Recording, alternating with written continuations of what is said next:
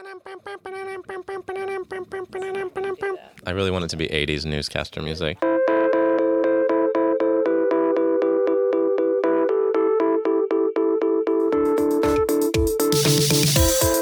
This show is not allied with any sect, denomination, political entity, organization, or institution, does not engage in any controversy, neither endorses nor opposes any cause. Neither do we. We are not affiliated with Al-Anon or any other 12-step program. The opinions expressed here are strictly of the person who gave them. Please take what you like and leave the rest. Hi, I'm Corey. Hi, Corey. Hi, I'm Claire. Hi, Claire. And this is Crosstalk. Oh, man, Claire. What's going on in your world? I mean, I am in it. I want to hear. I'll go first because I want you to go first today. Yeah. You always go first because, you like to hog the limelight. I would like to say that I am I read an article in an outside publication that might be the name of a coast on the East, in a magazine with that name. And not that it matters because we're not affiliated, as you'll hear from our intro. But it was about how the pandemic is melting our brains specifically in this time period, and how in the beginning it was like unfathomable and survival. And then the summer we kind of went out more or what have you. But the combination of winter, it being close to the end, but not over. It's just like my household is very COVID-y, right? Like we're just like melted. Like my brain is fried all day, every day. And I'm working more than I've worked in a long time. And I just end every day just a puddle. Like I don't want to, I'm like, can we just watch TV and not talk? And I'm not available for relationships. I'm not available for Alan. And then I had my 8th birthday on Tuesday, my Al-Anon birthday, or Wednesday. It's up for debate. But I know because you texted me.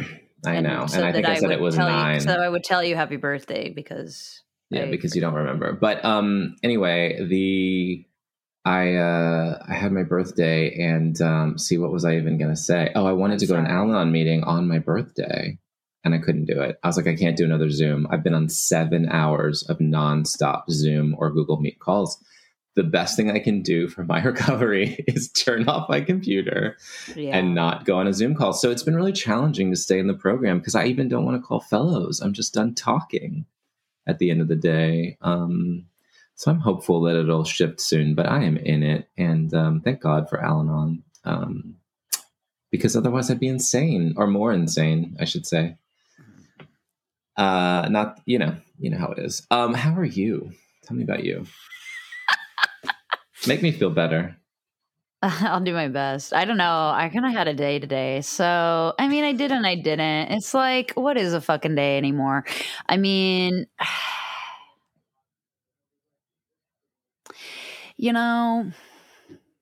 I'm fine.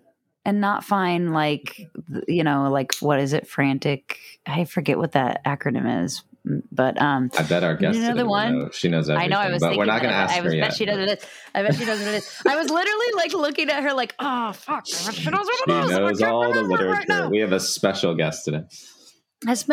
Usually I'm pretty good the librarian of the, but anyway, I'm just spent, mentally. And I think that a lot of that is why I can't even blame it on quarantine anymore or the pandemic, because, I changed my job, Corey, because I was feeling the way you were feeling. So I made a change. I was like, I need to make a change. So I made a change. Lots of reasons I needed to make a change. But one of them was really that. And it was like came to a head for me. But what I have been doing is spending 8 hours a day doing really hard physical labor right now that I love. I'm building a beautiful deck with my business partner, and it's gorgeous. It's one of like 4 projects that we have going on right now. And it's just like, I'm like learning to be a business owner. I like have helped other people like start and launch their businesses, small businesses, like 2 different ones previously, but now I'm doing it. So it's just like, when I'm not stressed, Corey, I'm just a little tired. I'm just a little tired, and that's okay. Yeah. And I've been really loving with myself, and I'm not stressed. And I did get into, sometimes my partner listens to this podcast. Who knows if she'll listen to this episode, but I did get into an argument there, like literally right before this. And I felt like I was being attacked. Let's be honest. I'm sure we'll resolve it. We always do. But literally, I'm like, are you kidding? Like, I got home. I like need to shower so I can like feel okay about myself. And like, I'm being attacked before I like jump go to record my podcast. That, I was listen to the victim coming out. Listen to that. My golly gee. All right.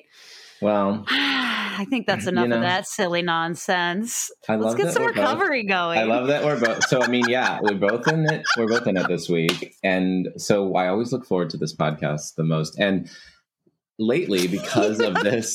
Our podcast the most because. Well, I have other podcasts, let's be honest.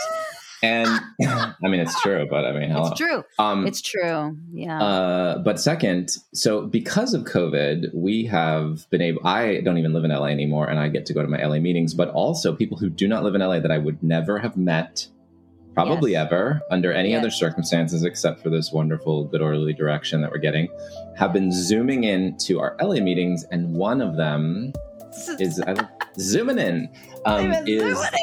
Is this wonderful fellow Catherine, who we have today, which is very exciting, and she just has amazing recovery, and I think just comes from a slightly different background than maybe we get to normally get experienced in LA, which is fantastic, and we're so excited to have her on the pod today. So without further ado, I'd love to welcome Catherine to the pod. Catherine, welcome.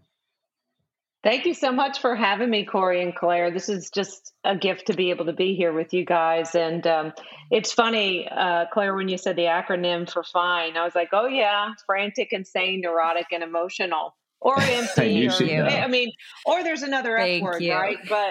But I try to keep it PG-13. I remember my first sponsor, one of my living amends, because I used to have the biggest potty mouth. You see, alcoholism as a family disease distorted me in such a way. I had become such an angry, manipulative, just self-righteous person that I would go in meetings and throw F-bombs everywhere, not for shock value, but not even realizing how disgusting of a human being I had become as a result of the environment that I grew up in. And I had no social awareness of how I was showing up in life until I started to go to meetings. And that's really where the gift began, but the gift of desperation. But I'm a retread in this program. I'm not someone who has come in once and stayed, where I've never had to come back. Part of the reason for that was I grew up in the violent family disease of alcoholism. I was abused by the non-alcoholic parent.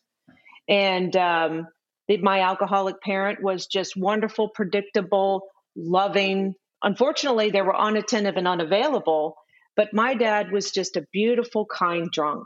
And after he passed out for the day, and it was an everyday deal, after he went to work, the war would come. My mother would turn into just a rageful, revengeful, just unpredictable maniac who, one of the ways that I could describe her as a human being is that the only way that abuse ended is if you could outrun it, if she got tired of hitting you, or if whatever she was hitting you with broke. And so very early on, I learned to run from people, pain, and problems. And so what I didn't realize, that's a great skill set growing up in violence, but a terrible skill set professionally, in interpersonal relationships, friendships, romantic relationships, and so on and so forth. So very much that family fell apart. And, we all scattered in different parts of the country as emotional cripples. One thing I will say, my dad did give an attempt to give up drinking when I was about 13 years old. He decided to, give up the one thing that mother's screaming and yelling and causing just utter chaos in our home over. And you would think that would fix the problem, but it didn't fix the problem. And why? It's because the traditions we practice in an alcoholic family home that I learned how to hate, I know how to hurt, I know how to judge, I know how to criticize, I know how to keep score and take people's inventory. I know how to use shame and guilt as means to manipulate people to change. And if all else fails, I'll beat you senseless. And I very much became a physical abuser, a verbal abuser. I mean, when I fight, I don't fight fair. I go straight for the kill. And it was that hurt person hurting other people. And yet I've got the blueprint of alcoholism and I don't even know that I'm sick. And so growing up in this family system, there's a lot of things that went down after that family fell apart. You know, I had a couple of go into the grave secrets, and which I wish I had more than 10 minutes to talk about today. And because I do want to get to the topic, but I was on the process of, let's just say I pretty much broke every commandment that there ever was. And let's just say that I was on the process of outthinking, outperforming, and outmaneuvering anyone and anybody else. And what I set out to do, because I knew I had broken a whole, even though I wasn't raised in a church, we didn't have any religious ornamentation, no books of any kind, no symbols of any kind in our family home. I knew I had broken one commandment that is widely known that you should never break. And I just felt deep down in my soul, I was just going straight to hell. So my intention and my purpose in life was to try to cling and scratch and try to get any semblance of love and security in my life. So I set upon getting paperwork, putting letters behind my name to prove that I was somebody and that I was worthy of love, affection, and attention. And what ultimately I attracted was alcoholism in a very different type. I met my husband in college and he was a binge drinker. It didn't look like alcoholism. He could turn it on and turn it off. But however, that too became progressive. And so I remember my grandmother telling me, just because you moved to Texas, don't you dare. And that boy gives you a ring, don't you dare go. And I went anyway. I'm from New Orleans, Louisiana originally. And so I went, and it wasn't, but that night I discovered I was already in trouble. It was, we're going here, there, and there. And I tried to be patient and long suffering, but you take a woman out of her support system, whatever support I have left, my friends, because my family had fallen apart. No one was talking to anybody. My mother, I told her when she left, she told me and my sister to go find yourself another mother. I mean, she is just mean and ugly. My mom, even her last words, she tried to get you. And I told her, if you leave here today, you're going to die an old, cold, lonely woman, because I'm never going to care about you. I'm never going to see you. And I'm not going to just think 1 second about you. And my dad told me to shut up. And that was the last time I'd ever seen her, ever wanted to talk to her ever again. And so I was set upon creating my own life, far apart from my husband didn't even know this family system I grew up in, because alcoholism is a family disease, thrives on three things: denial, keeping secrets, and isolation. And so I was keeping secrets so that I could be good enough. You know, some of the language my mother used to use is, you're not good enough, you're not pretty enough, you're not smart enough, you're not thin enough, you're going to have to work twice as hard to be half as good. You're not worth the powder to blow you to hell.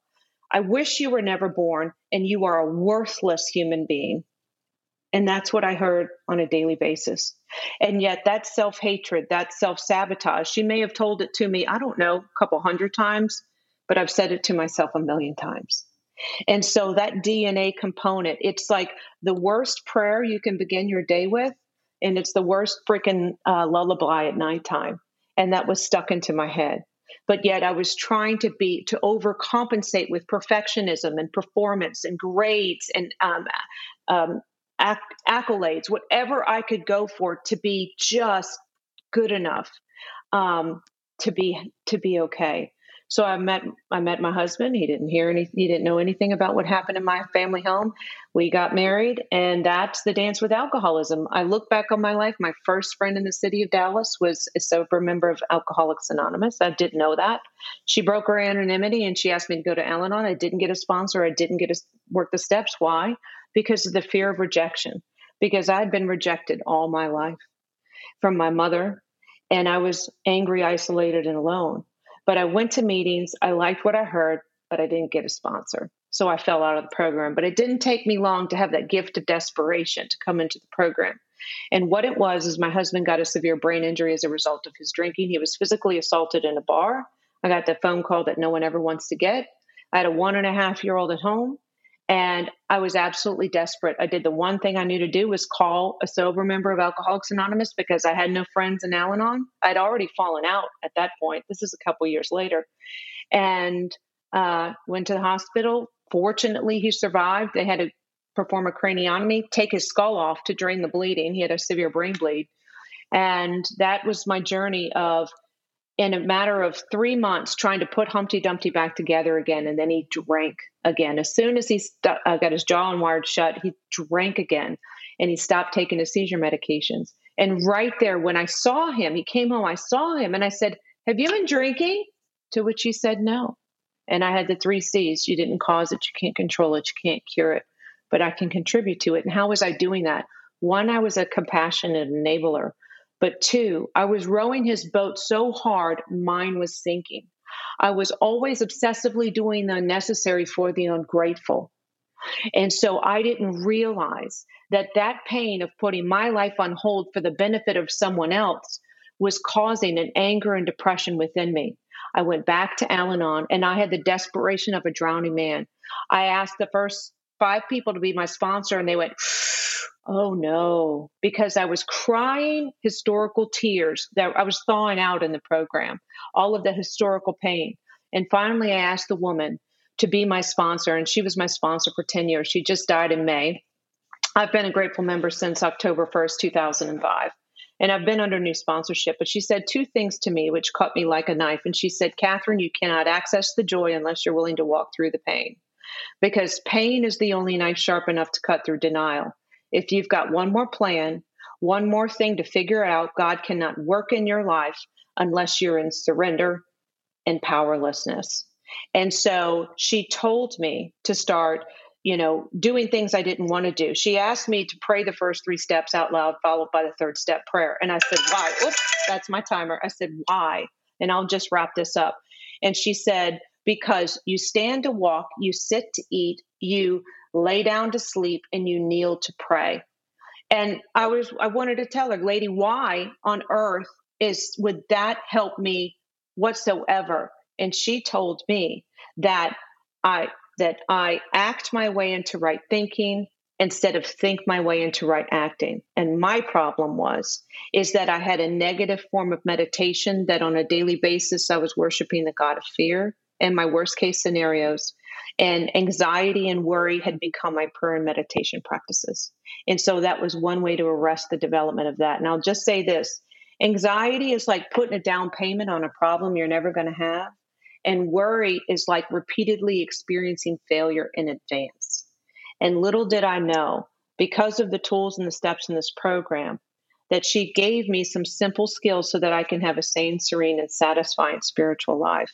And it took almost losing my spouse and losing my own life, because I was in a cycle of suicide and depression, before I was willing to do something different. And I'm so grateful because this woman loved me into life. So, I just thought I'd just go somewhere else with that, but I just never seem to know where I'm going to go with that.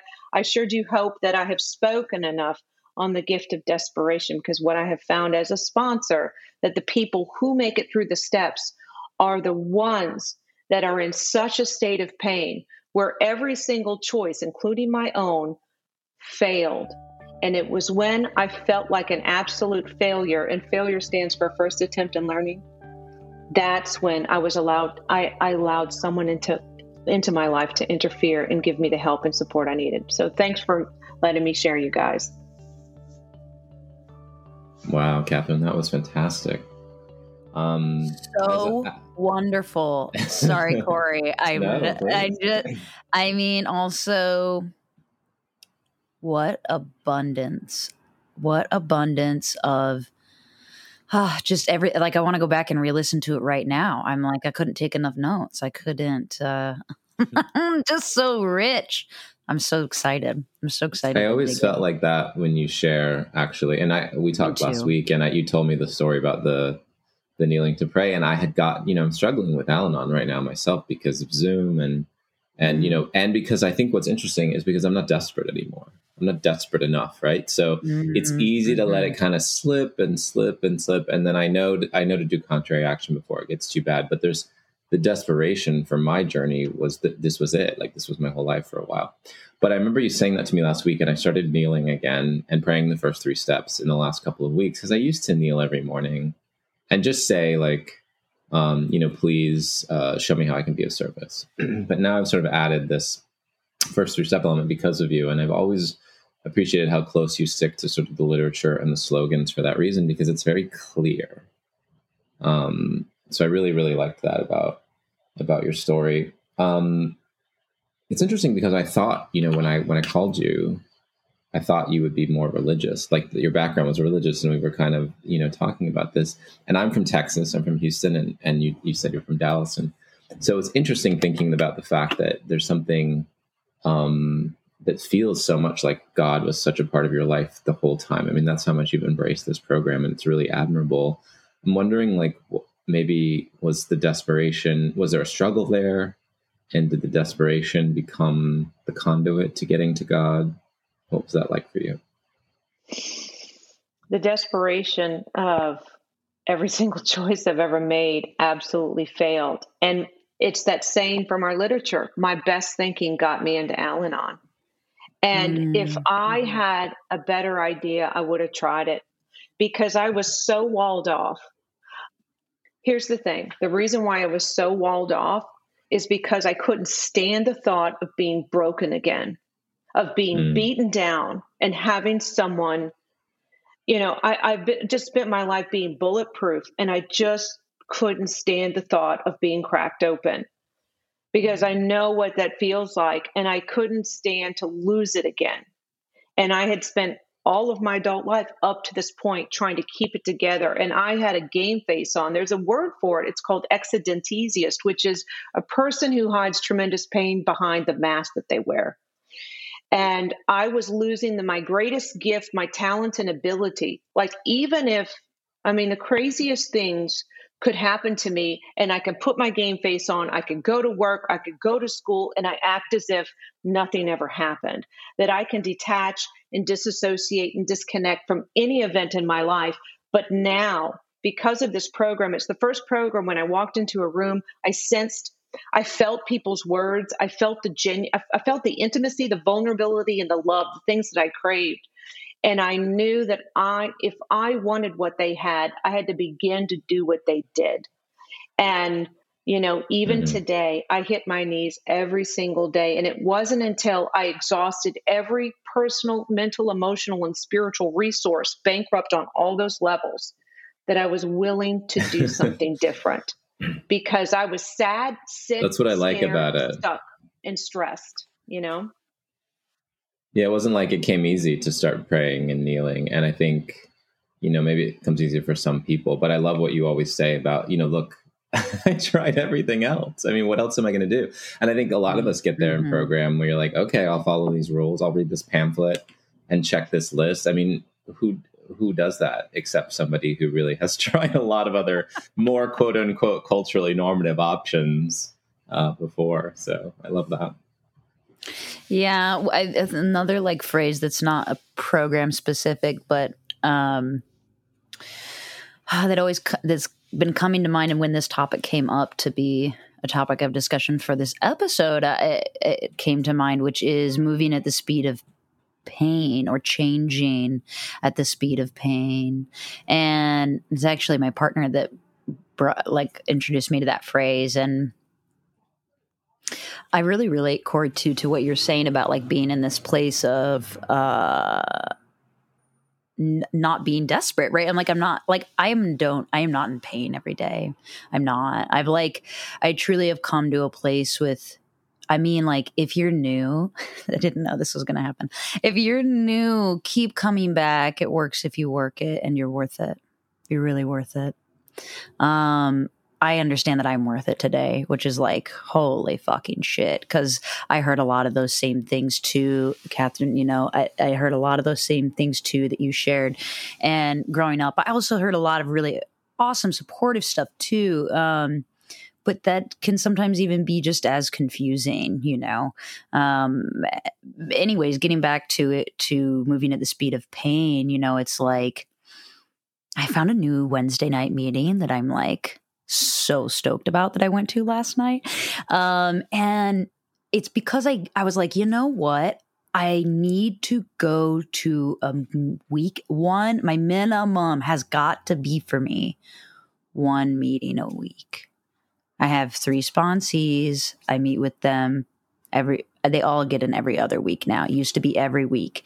If they're reading step work, then it is every week. And I have a sponsor that I meet with every week, and I make outreach calls every day, and I text with fellows every day. So I say that all, and I read literature every day, and I have stuff that I read in the morning that's on the inside of my cabinet, the do's and don'ts and checklist for maturity. So my point of saying that is like, I still need a meeting a fucking week. Like I still need a meeting a week, and because I have such a really, I would say like rich and healthy and full, like to me, Al-Anon is my spiritual practice.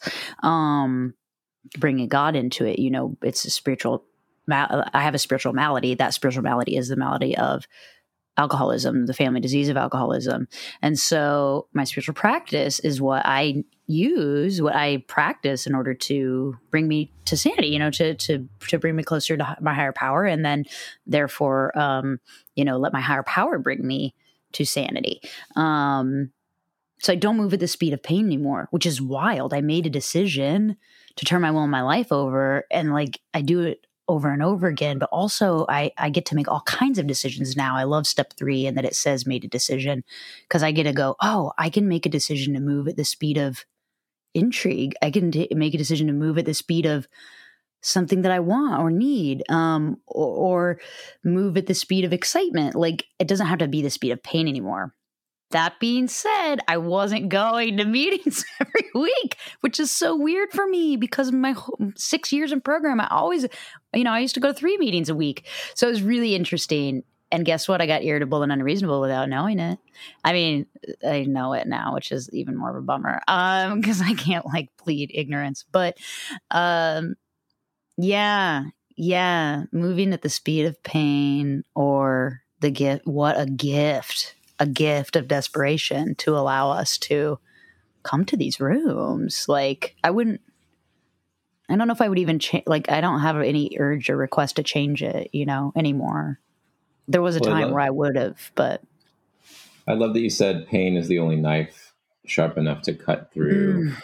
Yes. Desperation. Is that the quote? Through denial. And I think that's really interesting. She told me. I think people don't talk a lot about this being a deadly disease the way people think about the other program being a deadly disease. And I'm curious, I think Claire and I have talked openly about suicidality. You mentioned it in your lead share. And I'm curious if we could talk for a minute about that desperation and what that sort of felt like for you, and what that taught you about life and about the program being in a place where you actually were questioning something as profound as existence and existing. Absolutely. There were 2 times in my life in which the idea of suicide came up so strongly that it was everyday waking thought. And that was one when the family was falling apart. And basically my father said, don't let the door hit you on the butt on the way out. He joined the enemy camp, and he said, you're going to have to find a way to put yourself through school. You're going to have to find a way to get an apartment, to pay your bills, just whatever. And suddenly their family system, even though it's messed up, nobody cared. It was every man for himself.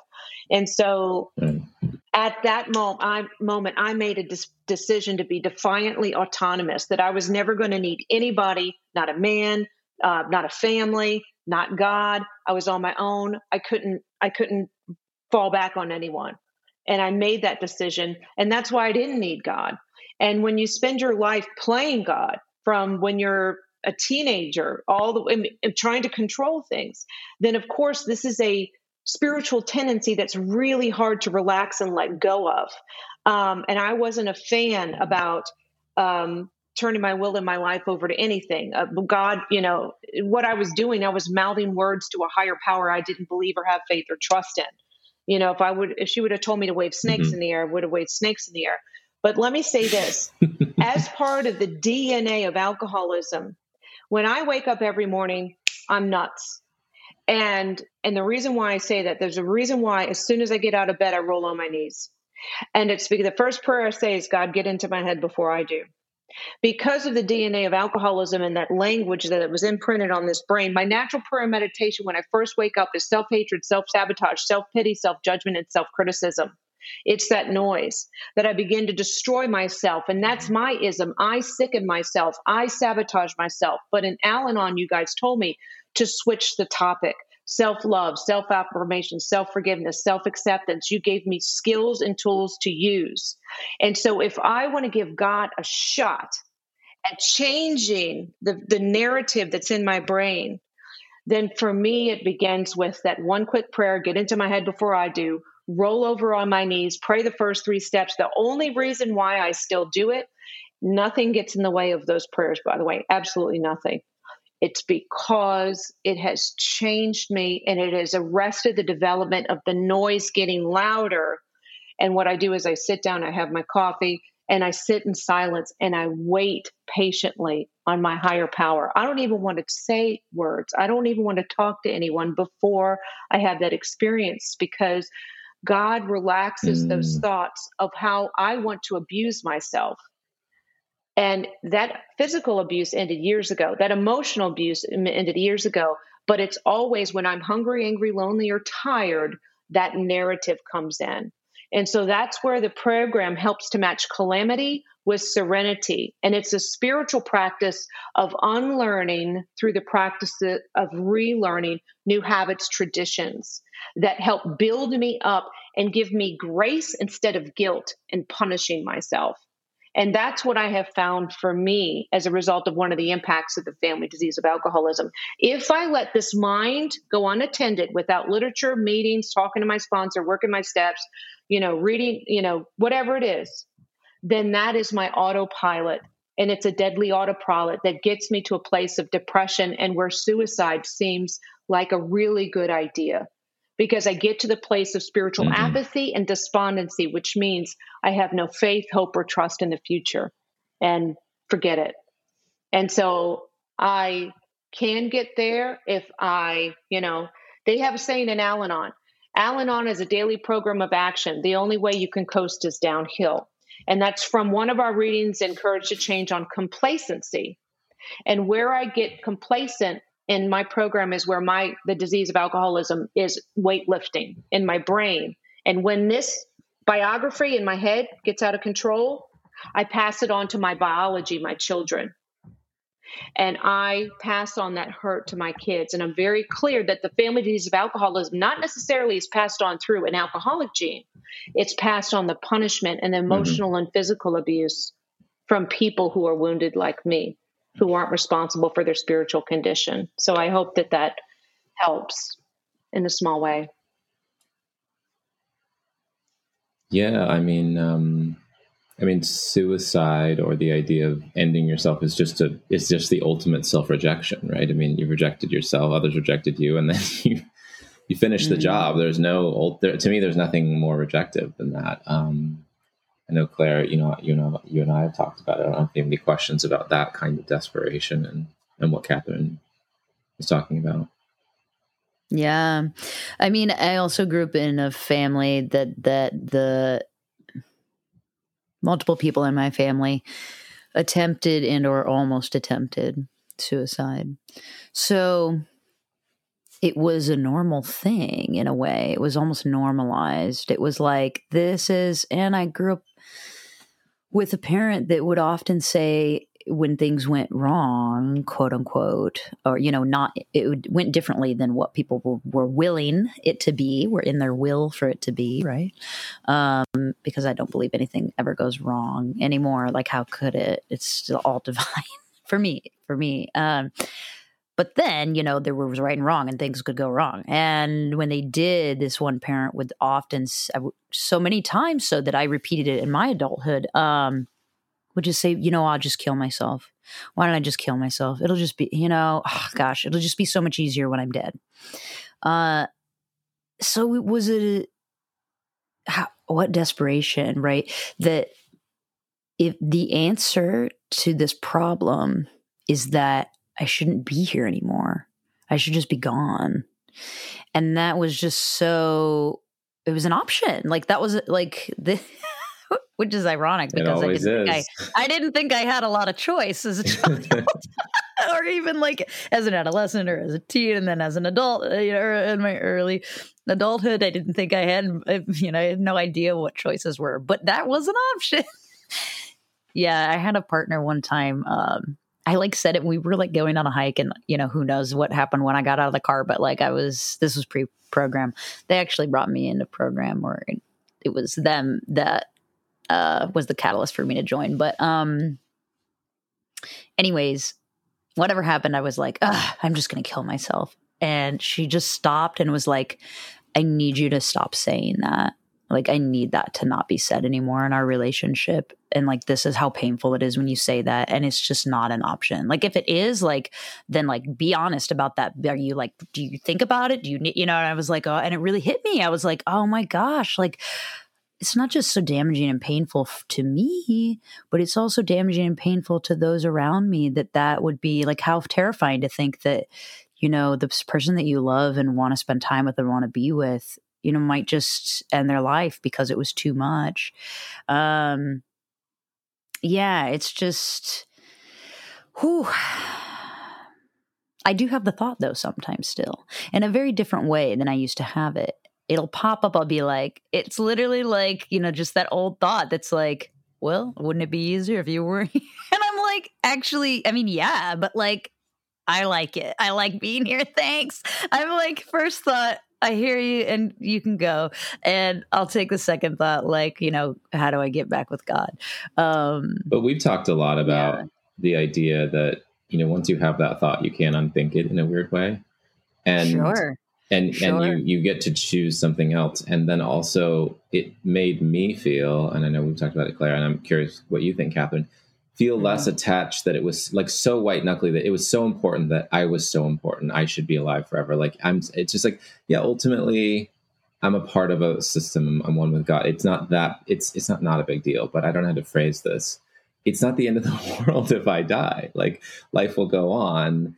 And it's not that sort of, I had this desperate kind of hypochondria and panic about my own well-being before program, where I would want to fly the plane and be terrified or whatever. And then I was like, well, if the plane goes down, I mean, in a way it was liberating. If the plane goes down, it's meant to go down. And that's what's supposed to happen. So I'm going to relax and watch this movie.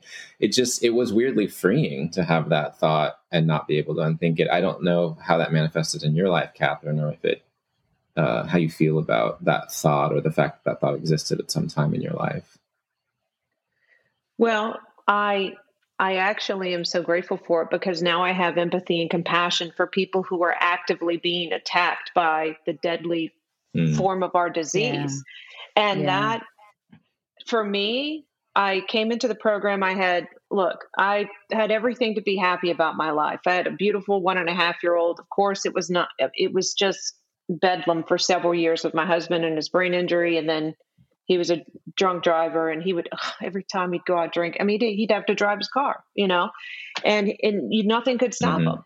And so, for me, my character defects responding to, I hope you go out and I hope you kill yourself and a family of 5. I hope you get locked up forever. The anger and the acid. And what happens is when you live a life that's just so violent on the outside, you can't swallow that poison pill without getting, poisoned yourself, expect other people to die. And so what happened is all that anger, that aggression had turned inward into depression.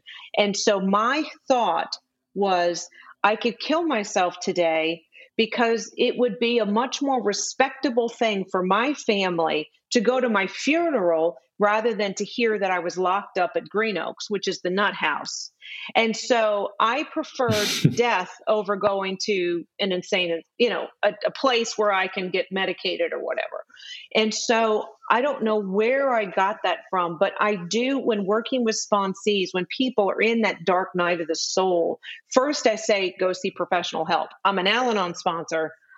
Look, it says all over our literature, you need to go see a doctor. I'm not going to tell you whether or not to take medication or not, but this is very serious, and I need you to take the next indicated action instead of, let me ask my sponsor whether or whatever, because I don't want to be responsible for someone else's, physical and mental well-being. That's why we have physicians to take care of that. But for me, it was the most obsessive, attractive idea because it was the only, so I only had two sides of hope, homicide and suicide. I wanted to kill him or kill myself before I came into the program. And now I have more hope in that because I get fed a daily diet of experience, strength, and hope, and love, and affirmation, and affection. And I basically get love from sources of overflow instead of plugging into inefficient power sources, which are alcoholics. And if you try to plug into someone who has nothing to give other than the bottle, then no wonder was I completely bankrupt, because I was turning to power sources that failed me. And it wasn't until working with the sponsor, taking a look. So I don't know if you guys are familiar with the principles behind the step, but the principle behind step one is honesty.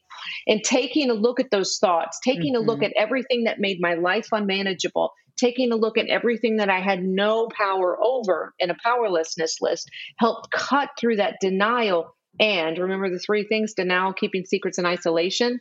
Working the steps with a sponsor, intimacy replaces isolation.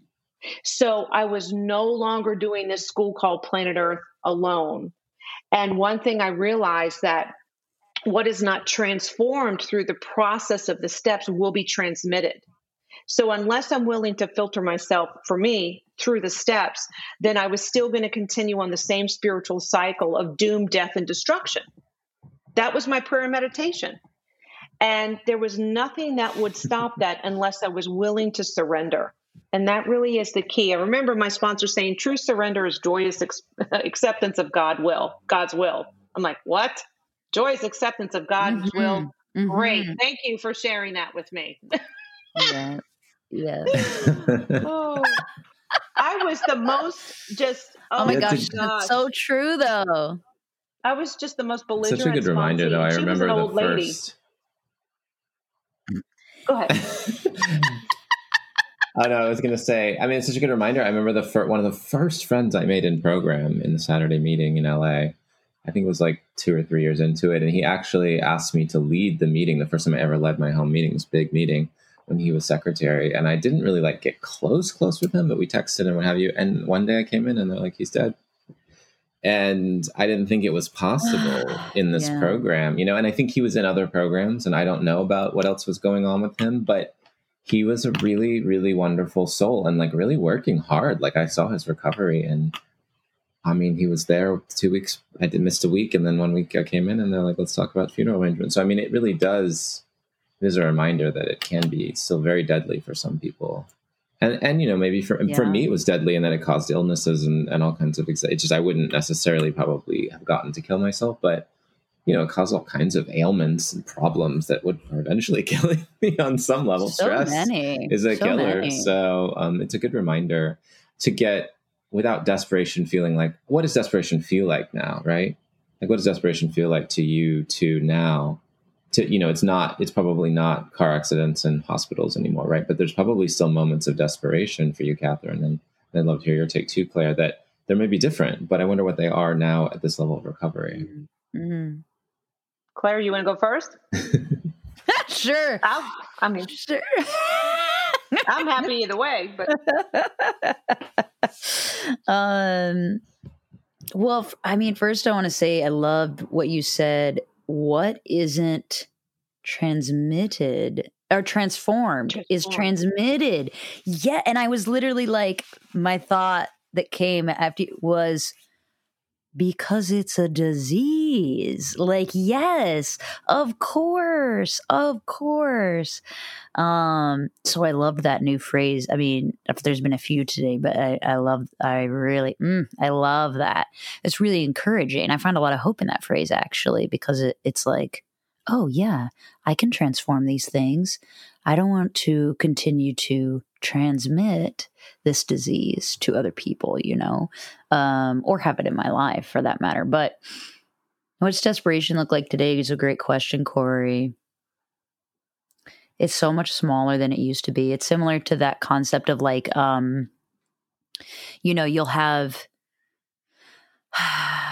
fewer experiences of discomfort and for shorter periods of time, or something along that concept, right? Maybe it's anxiety, whatever it is, but less of it and for shorter periods of time when it happens. And I think desperation today, it's almost hard to identify.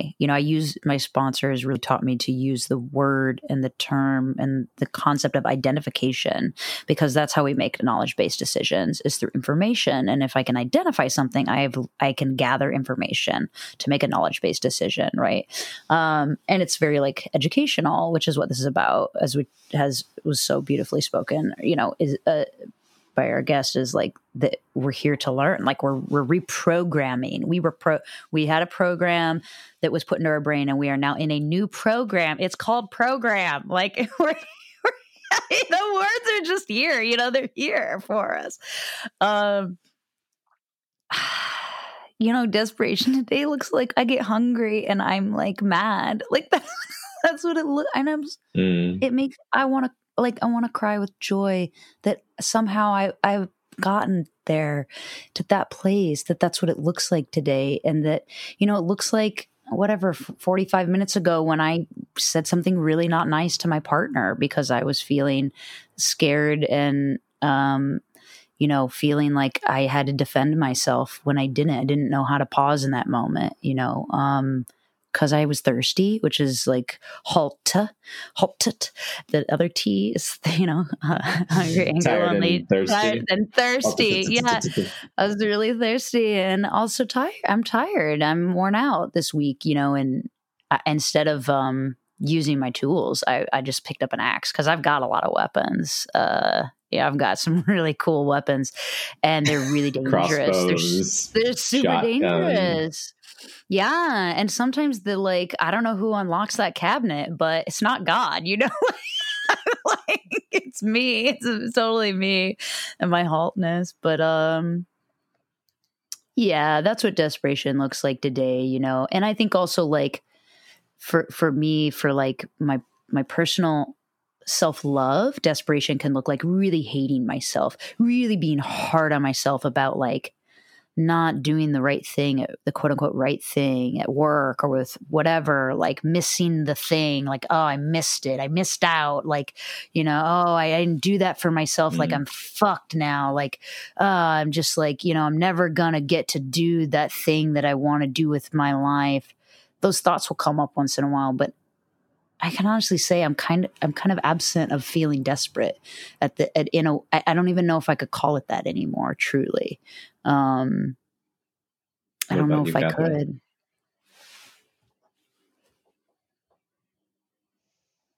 Well, I just love what you shared, Claire and Corey. And, for me, the gift of desperation, it is much different today. And part of that is that it's about working an honest program. And this is where, working the first 3 steps every single day is so helpful. Mm-hmm. And then really what I want to hit a grand slam with, it's about effectively working step 10.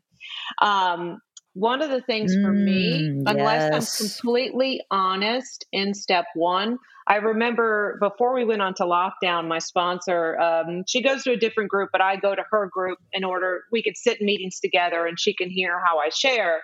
And one day she came up, she goes, "Catherine, you sound fabulous. How are you doing?" And I'm like, "Yeah, I'm doing okay." She's like, "Yeah, but you look like shit." And I was like, "Wow." She's like, "What's going on with you?"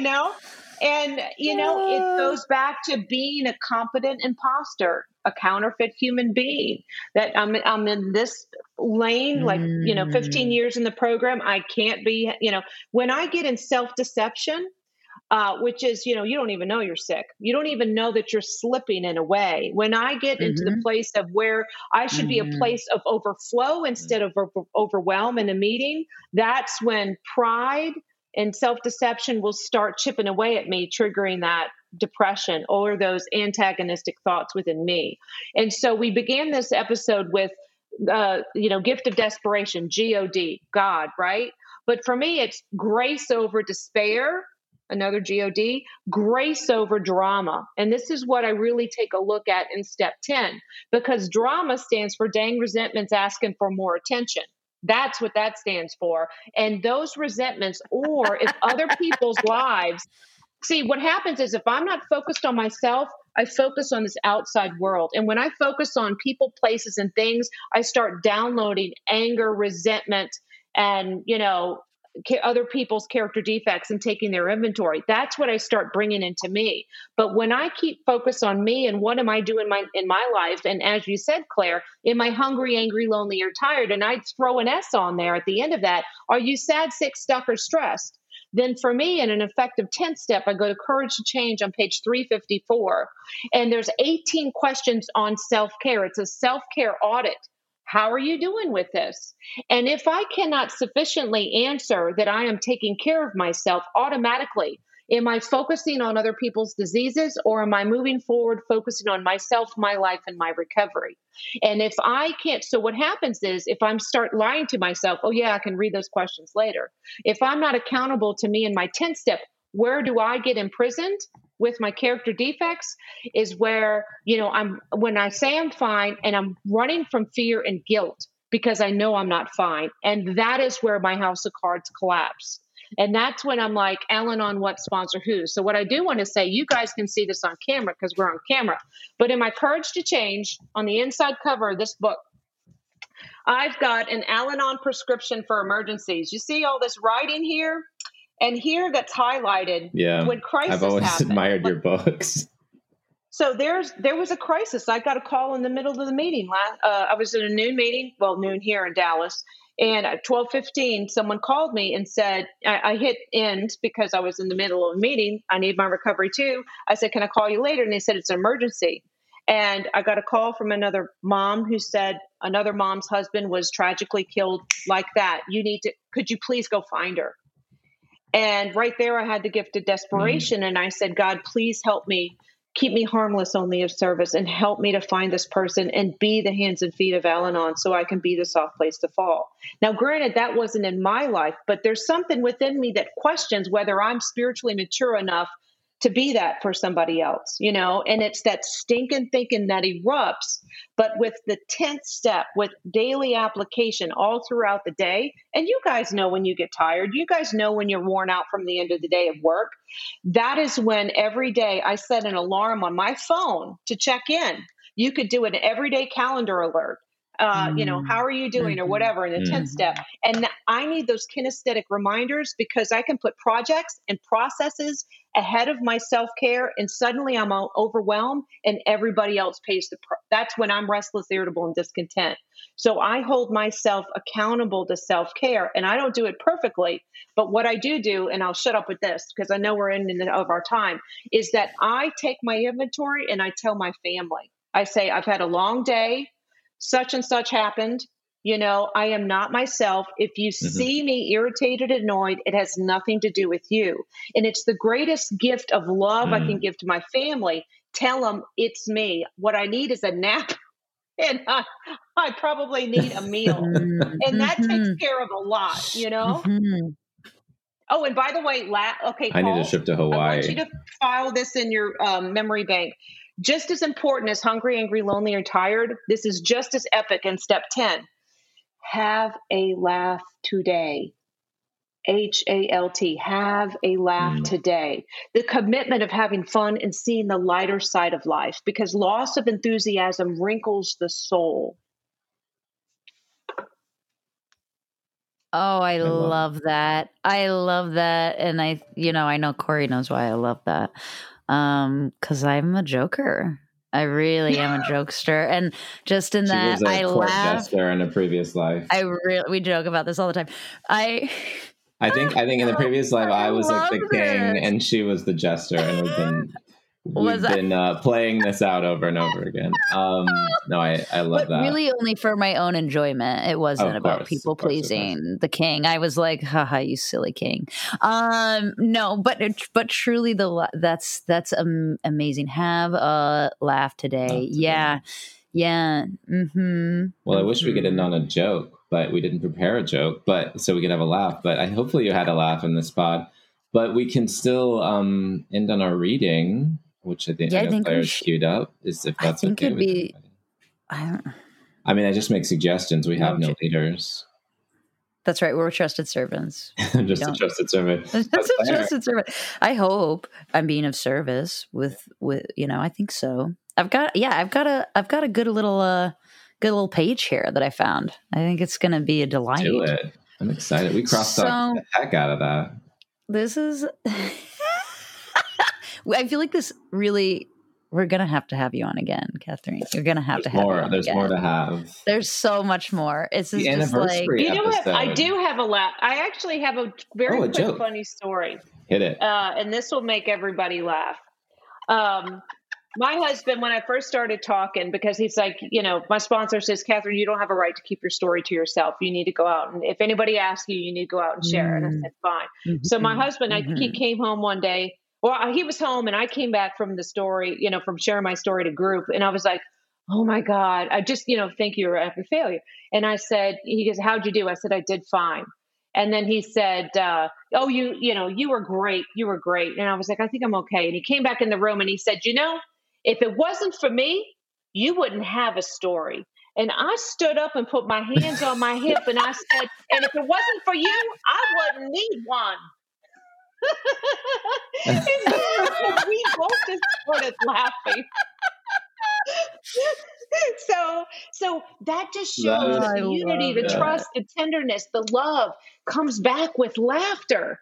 If you're willing to look at yourself and laugh, then everything cools down past kill. Because it was like killing each other in our house. And now we need more of that in the world today, fun. For sure. Yes, we do. We sure do. Great. I have a sponsee that says to me, if I can laugh about it later, I can laugh about it now. And I really love that. I think that's just really helps bring levity to it. I mean, and okay, this is the last thing I'll say about laughter, and then I'll read our reading here. But I am someone who is really bright and bubbly. I always have been and I grew up in a really bright and bubbly home. There's a lot of we are hilarious. We have so much fun aside from all the alcoholism that was and is being healed, which is wonderful in so many ways. It's so different now. As much as this is a family disease, this is also family recovery too. It's not an expectation that I have, but I have seen my family change just because I show up for myself in this way, and there's, that's all I'll say about that. I don't want to give anything away for anybody but yes, the laughter in meetings that I found when I came to meetings, I was so grateful it was there because I find so much of life to be just hilarious. And my God is really fucking funny. They're very, very clever and silly and funny and always making jokes for me all day long, little treats of jokes for me to giggle about. So to hear people in meetings really... Not afraid of an F-bomb. No. Your God. And no, my God is not. I'm not, but I use it differently than I used to. I really relate to not being aware when I used to use curse language before. I'm really aware when they come out of my mouth now. It's a different intention. It has a different feeling to me than it once did. It used to be really full of hatred and anger, but okay. Anyways, laughter. Yes. This week's episode is sponsored by... It's brought to you by laughter. You need laughter? Call 1-800. Get your butt to a meeting. And you will find laughter. That's an indication that you're in a healthy Al-Anon meeting where people are laughing. Instead of one Those more are the best horrible meetings. nightmare, one more... You know what I mean? Yes. Mm-hmm. Okay, and so... Well, I'm gonna do. You go ahead because we're running out of time. Okay, I'm doing it. I know, I'm doing it. It's as long as we want it to be, but we we try and not keep it on the go. People can turn it off whenever they want. You know, you can turn it off just leave now if you're done. The meeting early. We don't mind. We're literally never gonna know. We're never gonna know. So okay, so. This is true that the word desperate or desperation is not in the index of the Hope for Today. However, I love words, Corey will tell you, and I like to look up what their definitions are.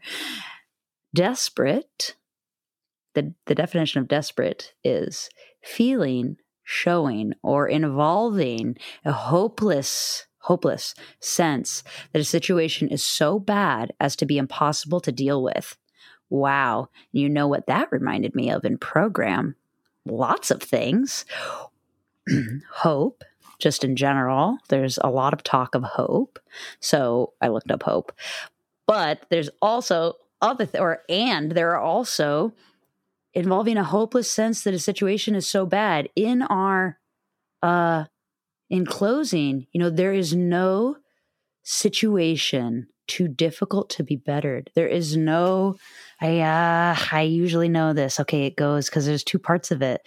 There's no situation too difficult to be overcome.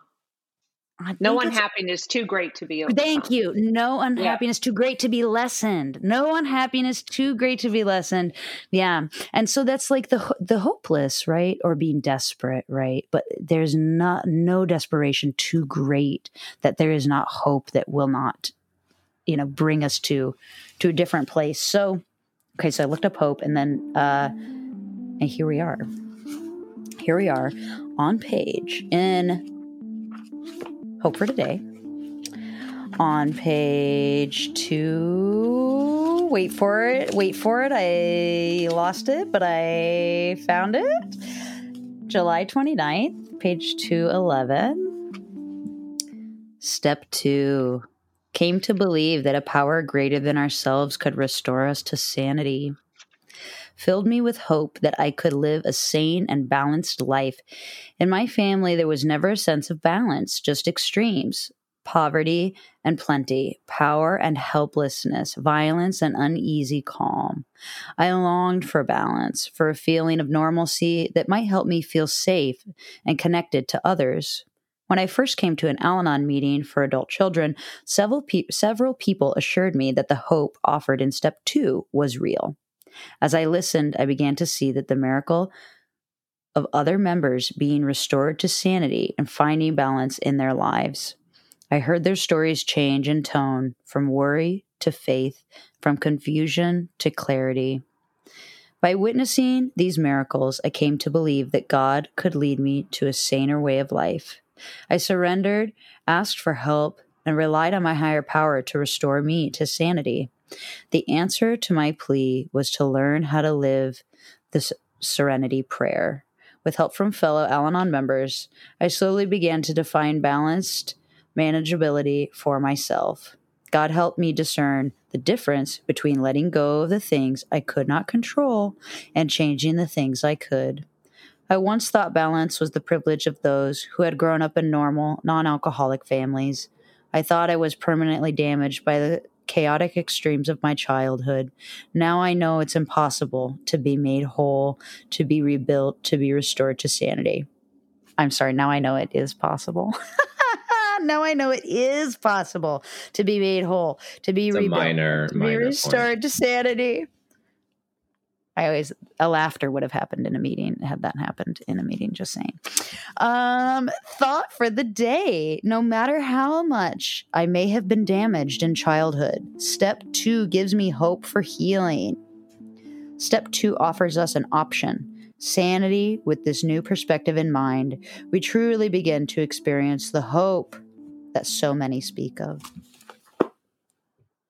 Well, that has left me with hope, as has Catherine Share. I've learned so much today that I'm going to keep with me.